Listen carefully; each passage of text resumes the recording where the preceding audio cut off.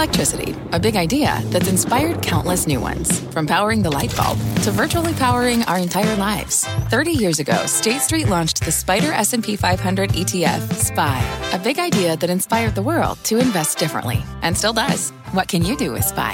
Before investing, consider the fund's investment objectives, risks, charges, and expenses. Visit ssga.com for a prospectus containing this and other information. Read it carefully before investing. SPY is subject to risks similar to those of stocks. All ETFs are subject to risk, including possible loss of principal. Alps Distributors, Inc. Distributor.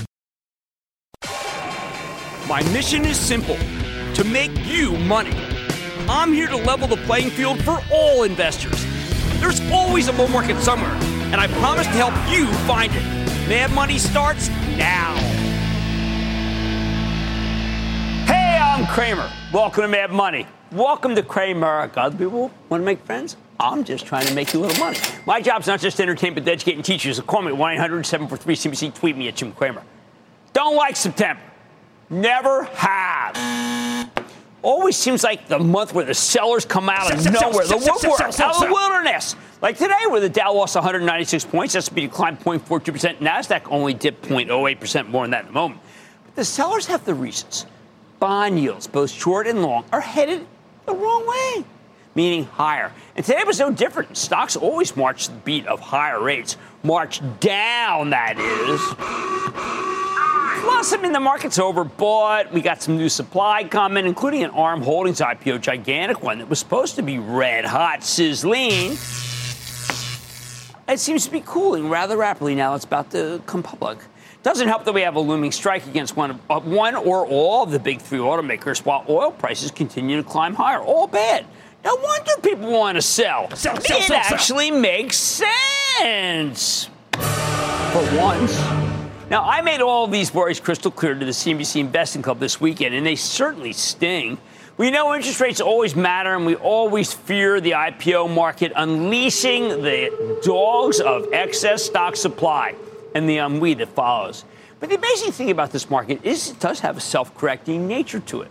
As soon as you point out something negative, it immediately does get hammered.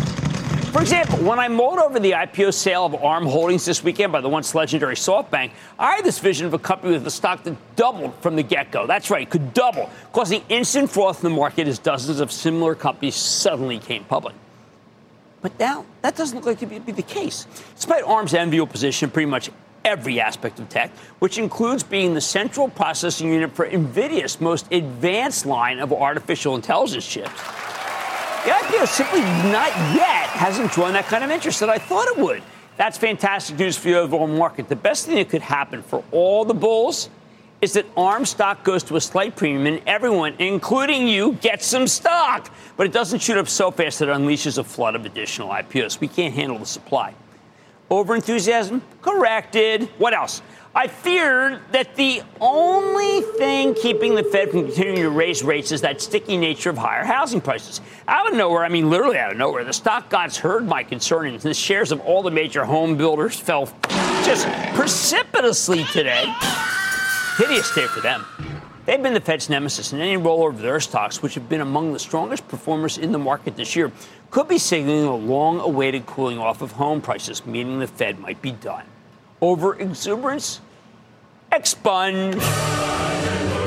We have no resolution to that potential United Auto Workers strike, though, and I was none too happy to hear that President Biden isn't worried about it. How come you're not worried about the auto industry shutting down when the CEOs sure are? Does Biden know something we don't know, maybe about the UAW's intransigent leadership? If he's right, that'd be one more cured worry. But Biden's feel-good story doesn't jive with the facts, at least not yet. Of course, if there's no strike, that's great news for the market because we don't want to lose that manufacturing capacity, not to mention the vehicles we need at prices we can afford. Yes, prices would shoot up with a strike.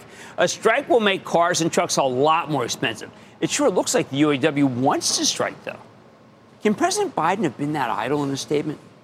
No way to curb your lack of enthusiasm after his offhanded remark, except to say that perhaps he's close to Sean Fain, the new leader of the UAW, who is a throwback to the Walter Reuther era, when this union could effectively bring the whole city of Detroit to its knees and hurt the whole country.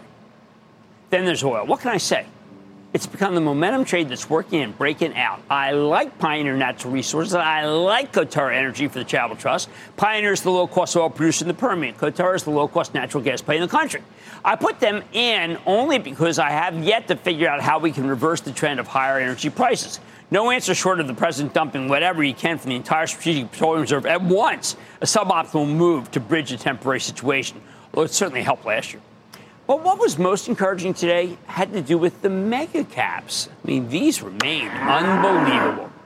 Out of nowhere, we got some crazy rallies. Meta Platforms, after spending the morning treading water declining, suddenly surged and finished the day up nearly $4. A classic case of an increase in the face of nothing, a characterism of all the mega caps.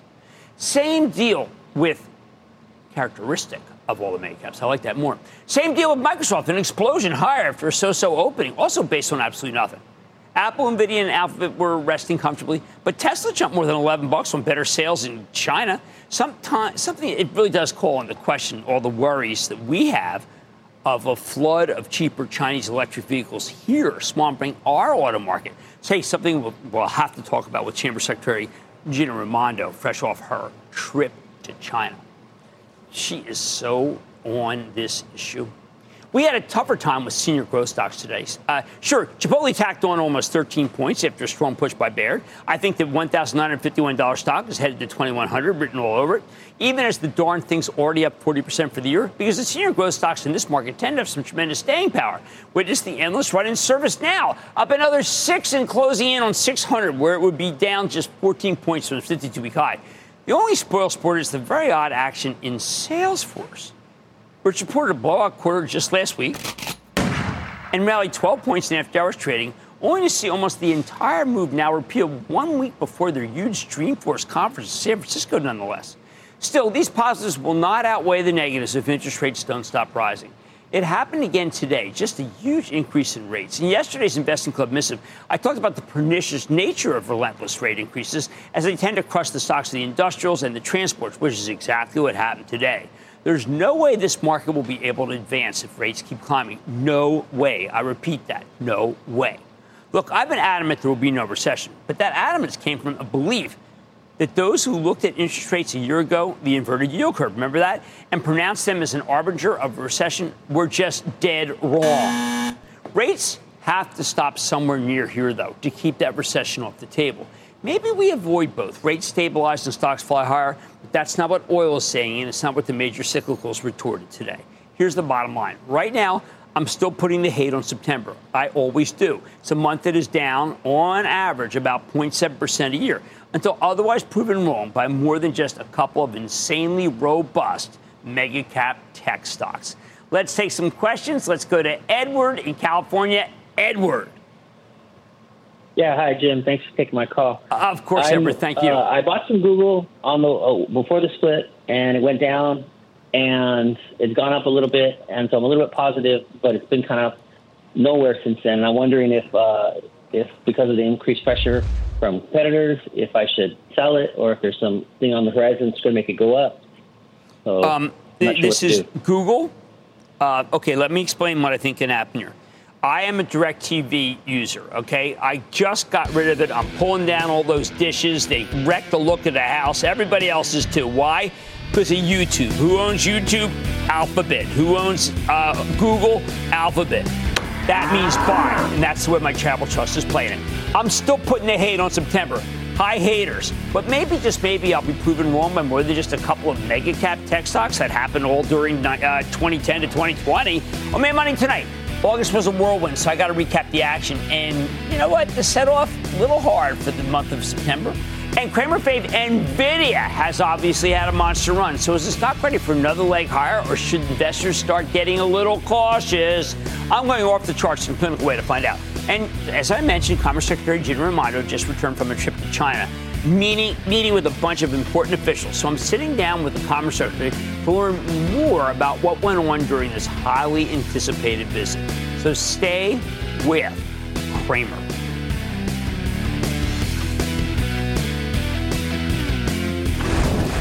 Don't miss a second of Mad Money.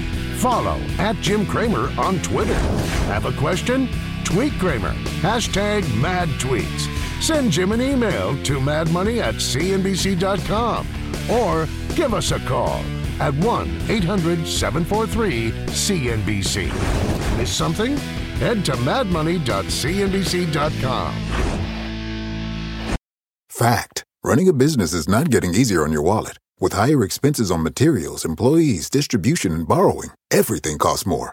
Also a fact. Smart businesses are reducing costs and headaches by graduating to NetSuite by Oracle. NetSuite is the #1 cloud financial system, bringing accounting, financial management, inventory, and HR into one platform and one source of truth. With NetSuite, you reduce IT costs because NetSuite lives in the cloud with no hardware required, accessed from anywhere. You can cut the cost of maintaining multiple systems because you've got one unified business management suite. You improve efficiency by bringing all your major business processes into one platform, slashing manual tasks and errors. Over 37,000 companies have already made the move. See how you'll profit with NetSuite, and then you can think of all the ways you could be spending the money you save. Company retreat in Malibu, anyone? By popular demand, NetSuite is offering a one-of-a-kind flexible financing program for a few more weeks. Head to netsuite.com to start saving. When you're hiring, the best way to search for a candidate isn't to search at all. Don't search, match with Indeed. Indeed is your matching and hiring platform with over 350 million global monthly visitors, according to Indeed data, and a matching engine that helps you find quality candidates fast. Use Indeed for scheduling, screening, and messaging to connect with candidates faster. Plus, 93% of employers agree Indeed delivers the highest quality matches compared to other job sites, according to a recent Indeed survey. Leveraging over 140 million qualifications and preferences every day, Indeed's matching engine is constantly learning from your preferences. Join more than 3.5 million businesses worldwide that use Indeed. Listeners of this show will get a $75 sponsored job credit to get your jobs more visibility at Indeed.com/madmoney. Just go to Indeed.com/madmoney right now and support this show by saying you heard about Indeed on this podcast. Indeed.com/madmoney. Terms and conditions apply. Need to hire? You need Indeed.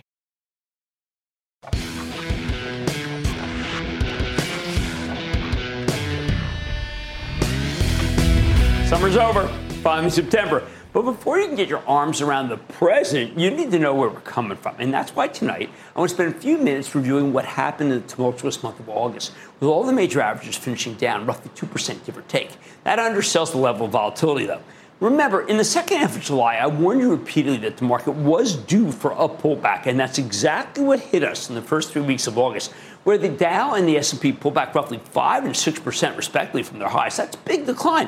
But worse, the Nasdaq plunged 9% from its mid-July peak. Amazing, isn't it? Just like boom. Now, 2 weeks ago, we were teetering. After those 3 straight weeks of decline, we were terrified of what would happen when market darling NVIDIA reported earnings, and that's been a focus of mine, as you know. And then Fed Chief Jay Powell made his big speech at Jackson Hole a couple of days later, the very thing that killed the market a year ago. But that's right around when I started feeling more constructive about the market, in large part because the tone just felt too negative. Everyone was betting we'd get the same thing happening again at Jackson Hole. Hey, by mid-August, we began to add some of our favorite positions. The Travel Trust put a lot of money to work because the market felt too oversold. Sure enough, that crucial week of August 21st proved to be a turning point for the market.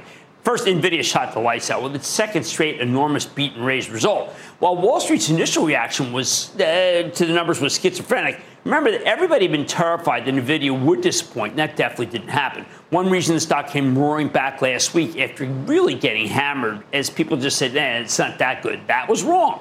As for Jackson Hole, that ended up being nothing to worry about either. While Jay Powell told us that inflation remains too high, no kidding, and reiterated the Fed's long-term 2% inflation target, again, no kidding, warning that he was prepared to keep raising interest rates to get us there, he was far less hawkish than the bears feared. Plus, Powell acknowledged that the risks are two-sided, meaning the Fed needs to do enough to stamp out inflation once and for all. That's good, but not so much that it inflicts unnecessary harm to the economy. Also good. In the end, he told us that the Fed would proceed carefully, meaning that they'll keep tightening, but they're going to be measured about it rather than ruthlessly raising rates lockstep, strangling the life out of the economy. And by the way, that is what happened in 2005, 2006, and it was really the prelude to the Great Recession.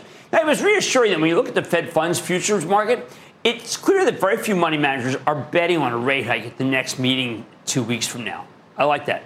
Now, it doesn't hurt that we got some cooler than expected economic data last week with an updated second quarter GDP growth rate that that looked like 2.4 to take it from 2.4 down to 2.1, as well as some early signs that the labor market might finally be softening up. Now, last Tuesday, we learned that job openings fell much more than expected in July. And while last Friday's August employment report technically came in slightly stronger than expected on the job creation front, it also included a 3.8% unemployment rate, up from 3.5% in July. Remember, this is a bad news is good news situation. Wall Street wants the economy to cool down so the Fed will stop tightening, which is why that uptick in unemployment allowed the market to roar. Carl and I went back and forth this morning. I say 4 is a possibility in the next 2 months. Of course, that doesn't mean the sell-off earlier in August was totally senseless. There was a lot that went wrong last month, from the slow-rolling Chinese real estate apocalypse to signs that the American consumers are finally running out of steam just as student loan repayments are coming back.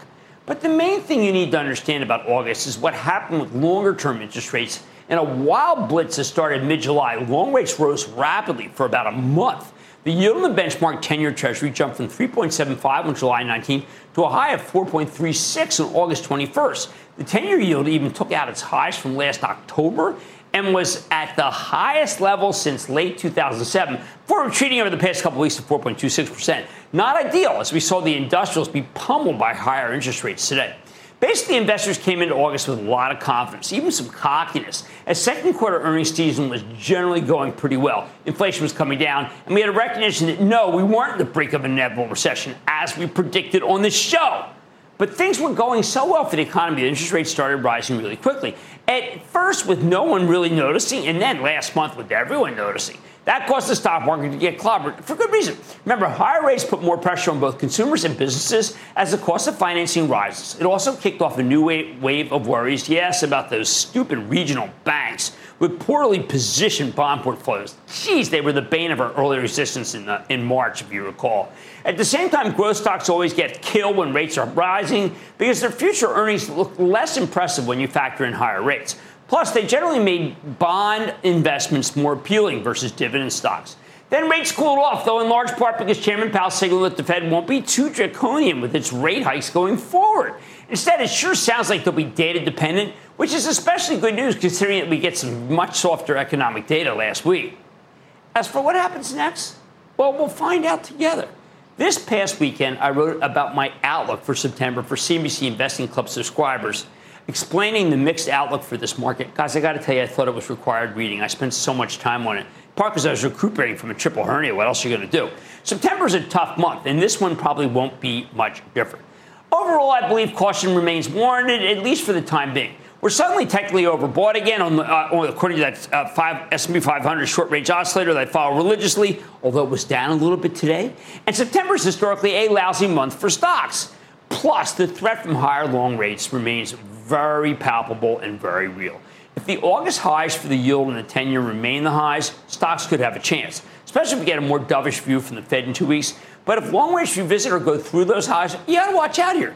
There are other risks out there, like a potentially disruptive strike by the United Auto Workers, as I talked about at the top of the show, and the impact of a couple of large IPOs, which I also mentioned. So the bottom line, even if some of these problems do materialize and stocks pull back again, possibly even revisiting their August lows, you still don't want to get too negative on this market because the long-term outlook remains pretty darn positive now that the Fed's backing off. But even though I like the long term, this month could get easily very difficult. I want you to buckle up, show some fortitude, and prepare for the possibility of turbulence. Mad Money's back after the break. Coming up, the big picture for a big winner. Off the charts and onto the bandwagon of a longtime Crave fave. Next. Take your business further with the smart and flexible American Express Business Gold Card. It's packed with benefits to help unlock more value from your business purchases. That's the powerful backing of American Express. Learn more at americanexpress.com/businessgoldcard.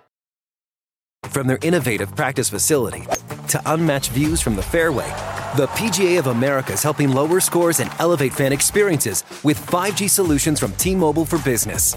Together, we're using AI-powered analytics to expand coaching tools and bringing fans closer to the pros with 5G connected cameras. This is game-changing innovation. This is the PGA of America with T-Mobile for Business. Take your business further at T-Mobile.com/now.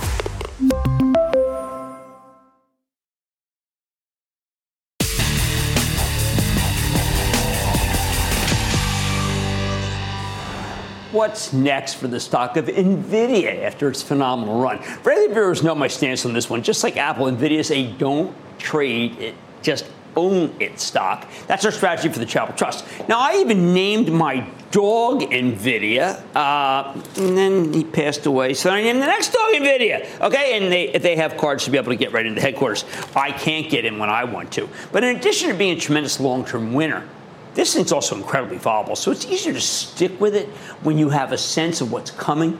That's why tonight we're going off the charts with Dan Fitzpatrick. He's a terrific technician who's the founder of Stock Market Mentor and host of his own podcast, The Fitz Factor, in order to get a clearer picture of what's in store for this stock. Specifically, how much it's already run and could there still be some more upside?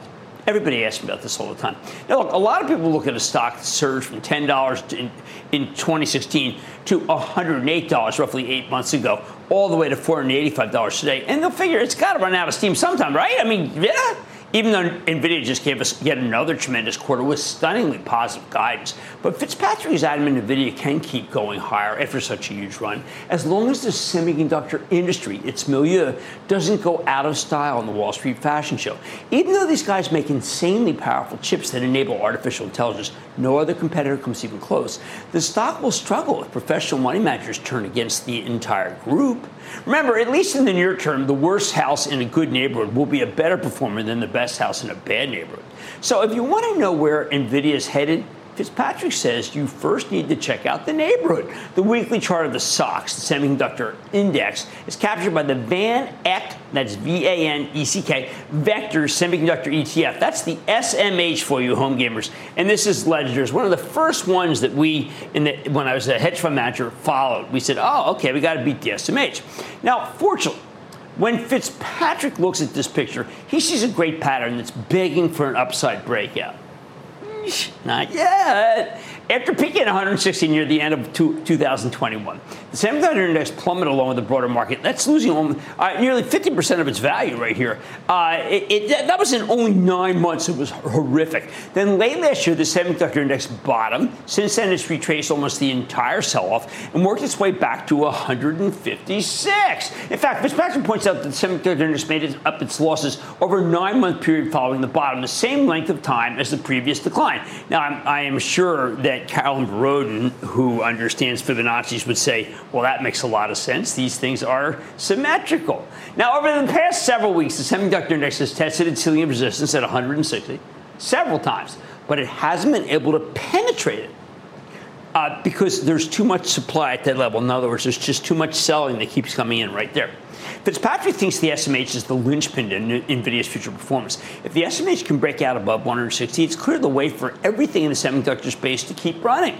So what would that mean for NVIDIA? Let's take a look.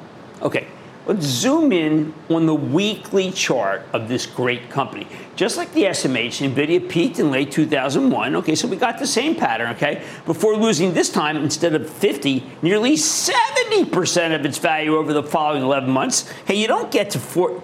The reason why people get shaken out and don't get to be in stocks like this is because of that. That's just so hard to go through. And then the broader semiconductor space, well, bottoms, and next thing you know, this thing led the charge up. And then it led the charge down. And since the bottom last fall, it's been leading the charge up again. And unlike the rest of the group, NVIDIA's been making new highs for a while now. It's because of a couple of unbelievable quarters. At this point, Fitzpatrick says the stock's stuck in no man's land between 400 and 500. Currently near the higher end of the range. Right now, he doesn't think there's any particularly reason to bet heavily on this one. But there's no reason to sell it either. You don't fold when you got a handful of aces. He points out that NVIDIA is currently down just 3% from its ceiling of resistance at 500. And rather than getting on board before that level is cleared, he recommends waiting. He wants to see if NVIDIA can break out above $500, at which point he'd get very positive. That's a very technical way to look at it. Of course, he also thinks that an upside breakout looks pretty likely. Over the past 3 weeks, NVIDIA has traded higher on average volume, which tells Fitzpatrick that the big institutions are still buying the stock. In other words, so this is right there, that up move is a kind of a polygraph to see whether this move is truthful. But there's a reason he's hesitant to pound the table on NVIDIA right here. Because what if it can't clear that hurdle at 500? Oh, boy. Then there's no real support there's no floor between the 480s, where it's currently trading, and the next key support level at 400.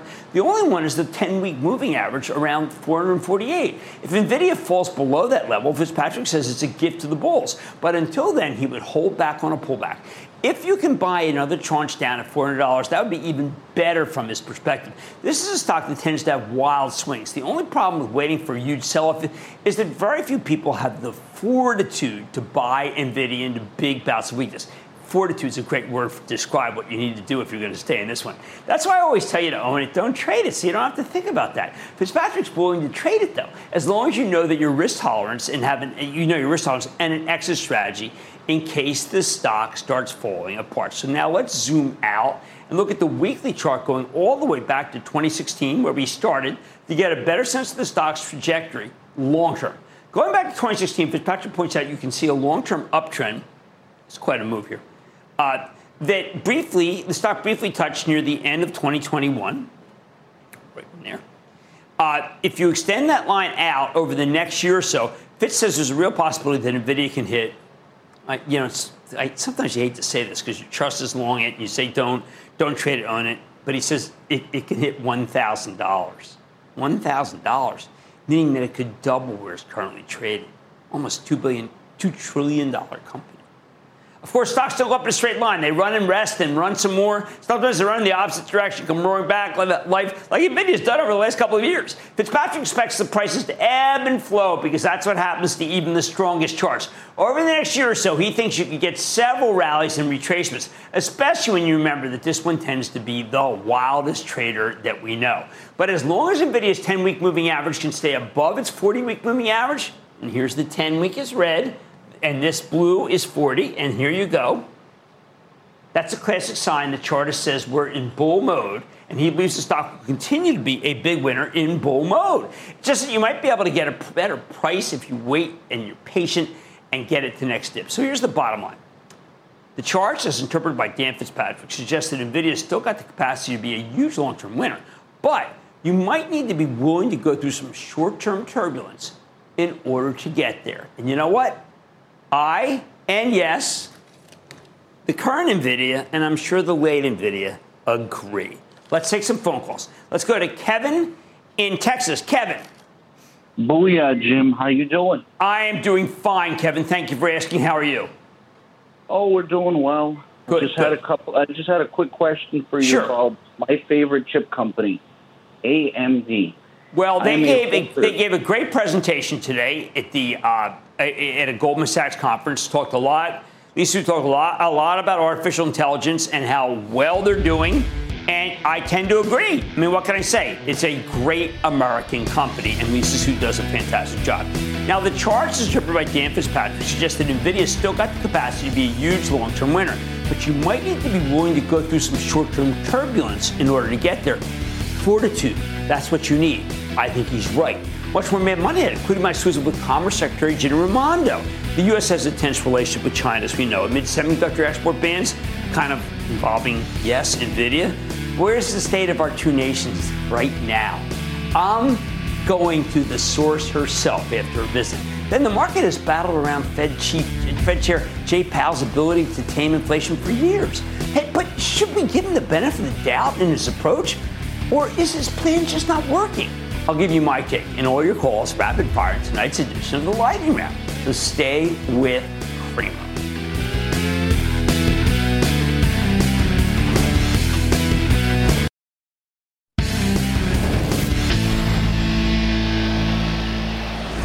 Right now, we've got an incredibly tense relationship with China. First, Trump cracked down on this trade war. Then Biden cracked down even harder with his export bans, including our most advanced semiconductors.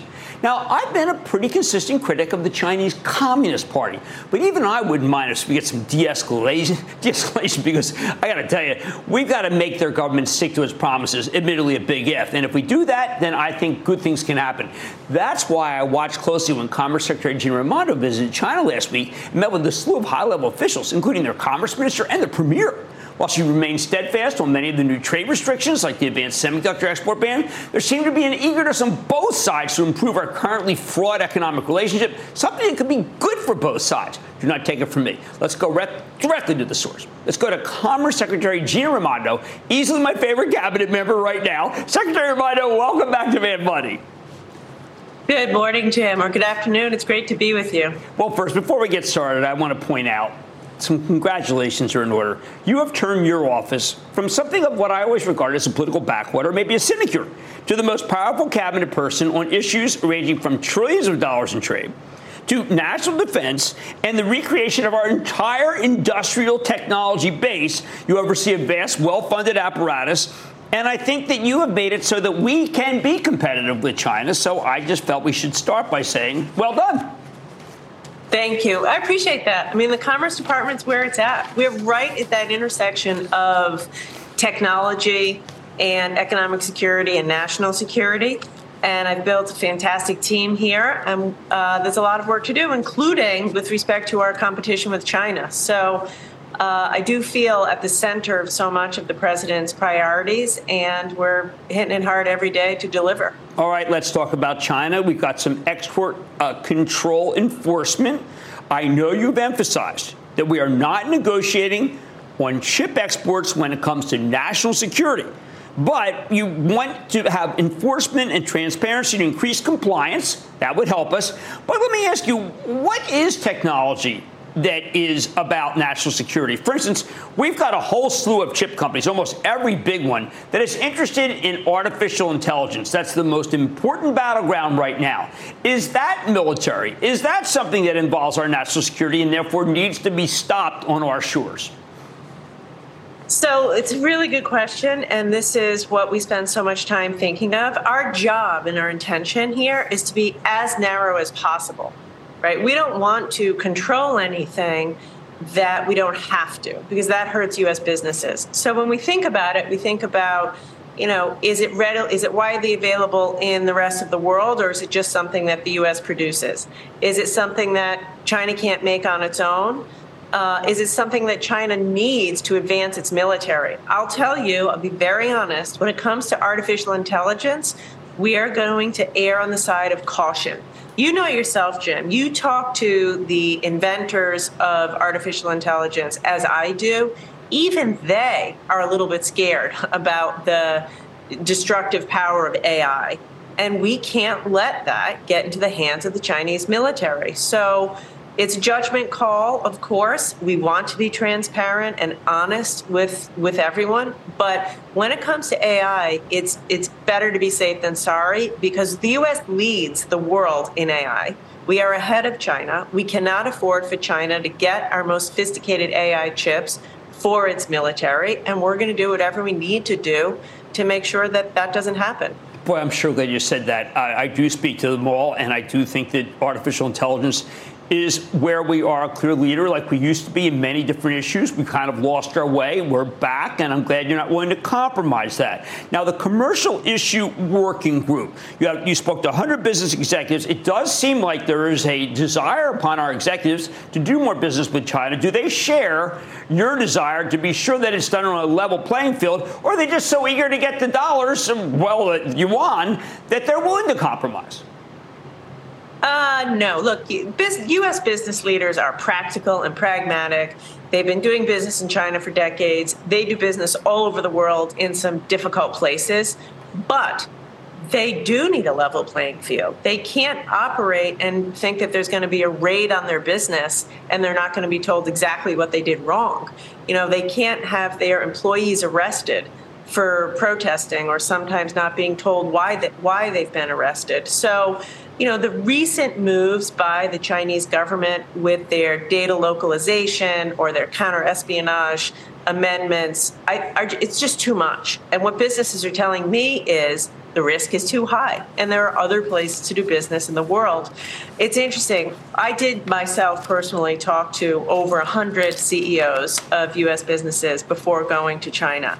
And to say that they were desperate for some kind of a dialogue is not an exaggeration. I'm the first Commerce Secretary in more than 5 years to show up on the ground in China. So I'm not going to say we're going to solve every problem, because we won't. But to even find some practical solutions, I have to be the voice of business and put it to the Chinese government and give them, a chance to make some changes and show some action. At the same time, though, you met with Premier Li. He did say that he's hoping that we'll meet him more than halfway, because he feels that we have been taking advantage of him. I mean, how can there be common ground if you have a high-level official who feels that we've not been an honest broker? Well, when he said that, I pointed out to him that Alipay and UnionPay operate freely in the United States, but MasterCard and Visa, can't do that in China. Media companies, Chinese media companies, operate freely in the United States, not so in China. On and on and on. I was, not a pushover in my discussions. And, you just got to take it to them.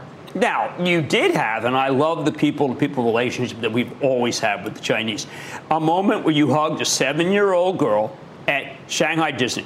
And I said to myself, okay, let's start with tourism. We've cut back because of COVID. We used to have 10 times more visits from them. Obviously, they would like more tourism from us.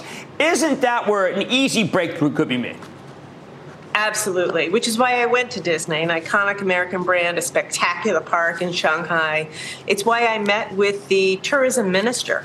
Let's have more flights. Let's have more tourism. It's $30 billion to our economy. It creates a lot of jobs in the U.S. when Chinese visitors come to the U.S.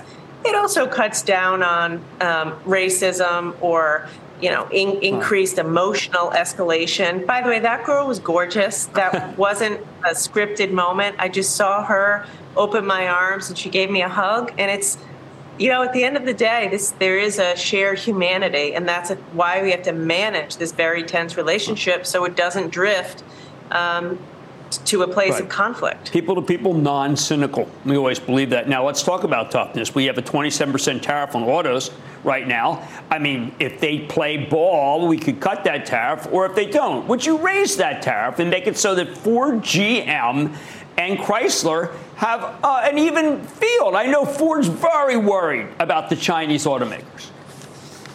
So the President Biden's been clear about this. We didn't put those tariffs in place. We don't think they make a whole lot of sense in many cases. So Catherine Tai, the USTR, is right now doing a 4-year review of the tariffs to see if they're effective. I don't think the administration will make any changes until that review is completed. Look, the reality is China's practices of subsidizing their businesses have hurt U.S. workers. So we need a level playing field. Having said that, I think the Trump tariffs could have been much more strategic, and that's why we're doing this 4-year review. Excellent. Now, I do want to get to a philosophical issue, which is I wonder whether we're returning to a Cold War period. I feel sometimes relationships have deteriorated to the point where it's kind of like during the Tiananmen Square horror. Do we have a technological Cold War? Do we just have bad relations right now? Morris Chang, godfather of all semis from TSMC and a man I idolize, is talking about the possibility that they could do a blockade. Do we have to send the 7th Fleet, the 82nd Airborne? What is, if we spiral, how do we stop? That's why I went to China.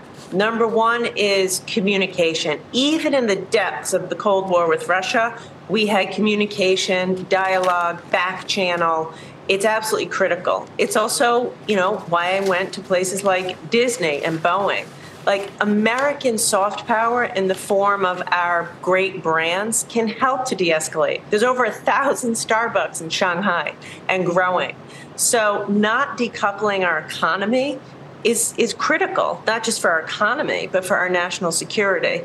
So I think there's no easy answer. People ask me, do I trust China? No, but we have to have a stable relationship. We have to be practical. We have to do business where we can, communicate and have dialogue where we can, and never compromise our national security. It's not simple, but we can do it. And if we do all of that, we, I think, can manage the conflict to a place of, there'll always be tension, but not a hot conflict. Let's leave it right there. A hopeful note in the sense that we all know what can't happen. I want to thank U.S. Commerce Secretary Gina Raimondo for coming on Mad Money. It is just a pleasure to have you, Madam Secretary. I love coming on the show. Keep it up. Good to see you. Mad Money's back after the break. Coming up next, you, Cramer, and the answers to help secure your financial future. It's an electric lightning round when we return.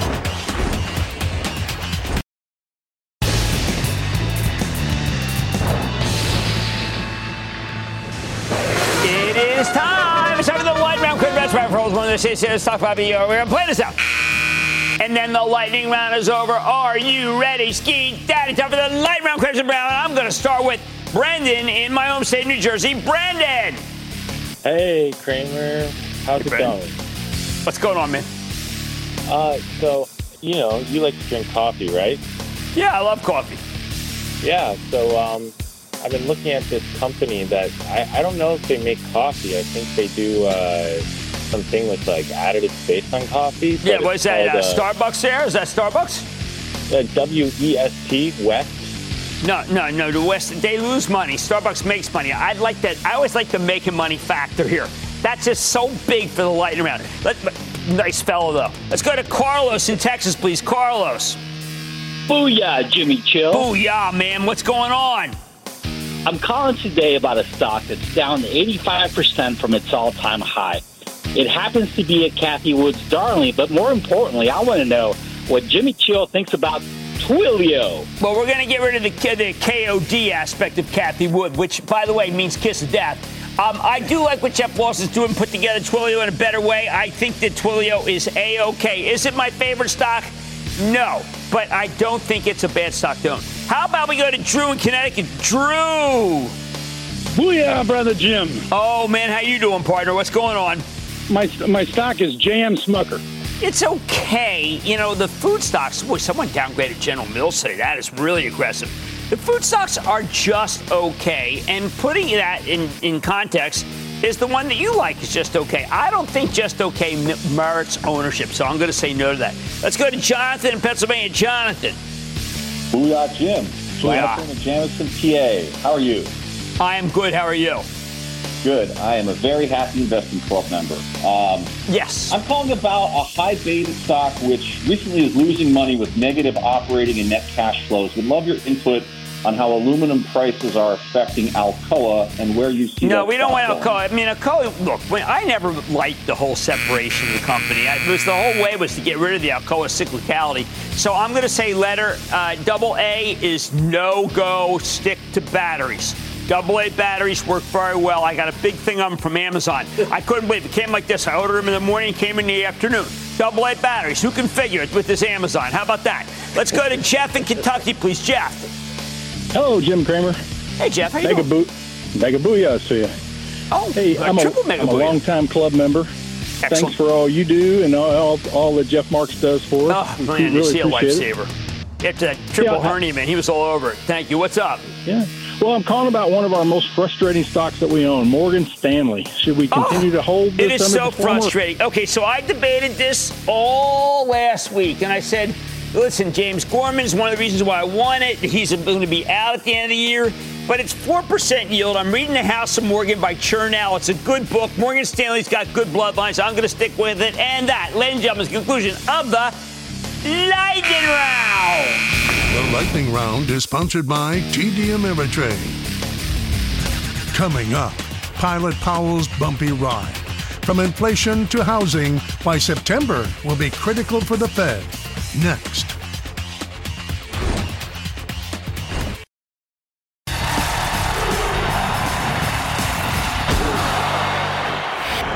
When the book is written on this period, Fed Chief Jay Powell will go down as the guy who piloted the economic plane onto a course that gave you very little inflation turbulence and a smooth ride. Notice I didn't say a hard landing or a soft landing, which is a piece of outdated Wall Street jargon that doesn't really apply to the current moment. I'm sick of it.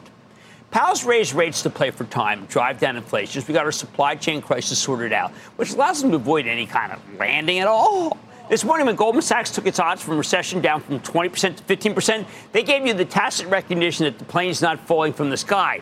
It's just busy flying. Why doesn't Powell, therefore, get the respect he deserves? Some of it's a belief that he kept rates too low too long. Oh, my God, the intelligentsia always hits you with that. In retrospect, sure, maybe he should have started 3 to 6 months earlier, but when you look back, there was no way he was going to start tightening until he was sure we'd more or less gotten over COVID. Powell proceeded with caution, which was the right approach. By the way, he started tightening much sooner than most central bankers in developed countries, and when he got going with the rate hikes, he was totally ruthless, exactly what we needed to beat inflation. Now, Powell will be tested a different way soon. Despite a Goldilocks-looking employment number, not too hot, not too cold, the bond market's begun to become a negative factor for the economy.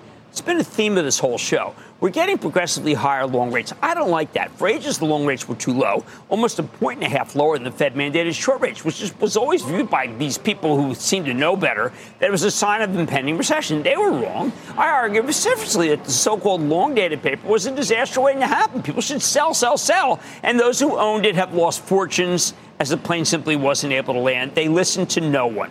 I was right, though. See, you got to be careful of what you wish for, though, because now the 20 years creeping up to where the short rates are, as the recognition that there's no landing ahead weighs on those who made the ill-advised decision to buy those bonds and are getting killed. Their furious selling is taking the yield on the 20-year, another year that I look at, to almost 4.6%. And that means we're going to see some meaningful increase in both mortgage rates, luckily headed for 8 and change, and credit card rates, which seem to go up exponentially on any uptick in longer-term treasury yields. Well, I always tell you to pay those down. It's got to cause some slowing, slow travel, saving. By the way, if mortgage rates go to 9%, that's going to crush the housing stocks, including Toll Brothers, already down more than 5 points from its all-time high late last week. And Toll is the rich man's home builder with a hefty percentage of cash buyers. The others have really been crushed. By the way, I predict huge declines in the aggregate companies, Vulcan and Martin Marietta Materials, and they were both down roughly 3% today. There are nominally infrastructure plays, of course, but they really trade on new housing projects, with the road building for these developments spurring a huge chunk of the business. Oh, and as I said at the top of the show, there is nothing worse for the industrials or transports than higher long-term rates. Now, Powell is a difficult tightrope to walk here. He needs to make housing more affordable. It's the last big inflation outlier, up some 40% since COVID hit. 40% housing costs? Wow. Higher rates could do the trick, but at a huge cost to the rest of the economy. And that's not Powell's plan. He wants home builders to put more homes up, but it's proven to be impossible given the newfound discipline of all the builders, coupled with the lack of land to build on and the myriad zoning issues. So far, Powell's rate hikes have cooled pretty much everything but oil, which is a function of OPEC Plus, and housing simply not cooperating yet.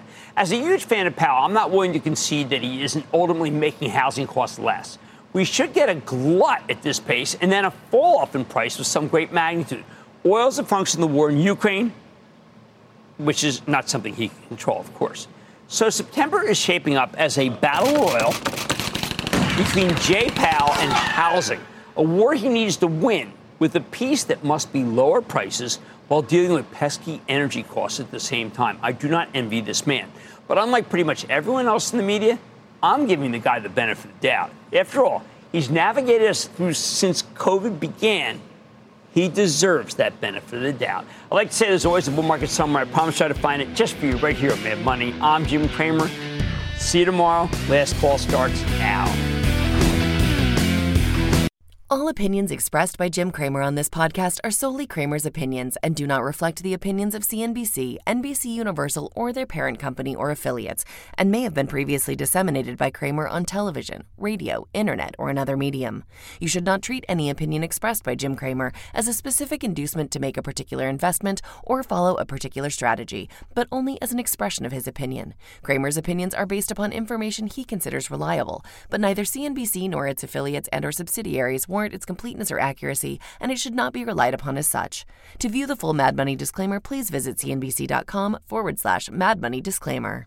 From a flat tire in the city to a dead battery on a distant drive, AAA is partnering with T-Mobile for Business to accelerate response times and get more drivers back on the road fast. Our nationwide connectivity powers location telematics, so AAA's fleet can find stranded drivers quickly while being fully equipped with the in-vehicle tools to have answers when they get there.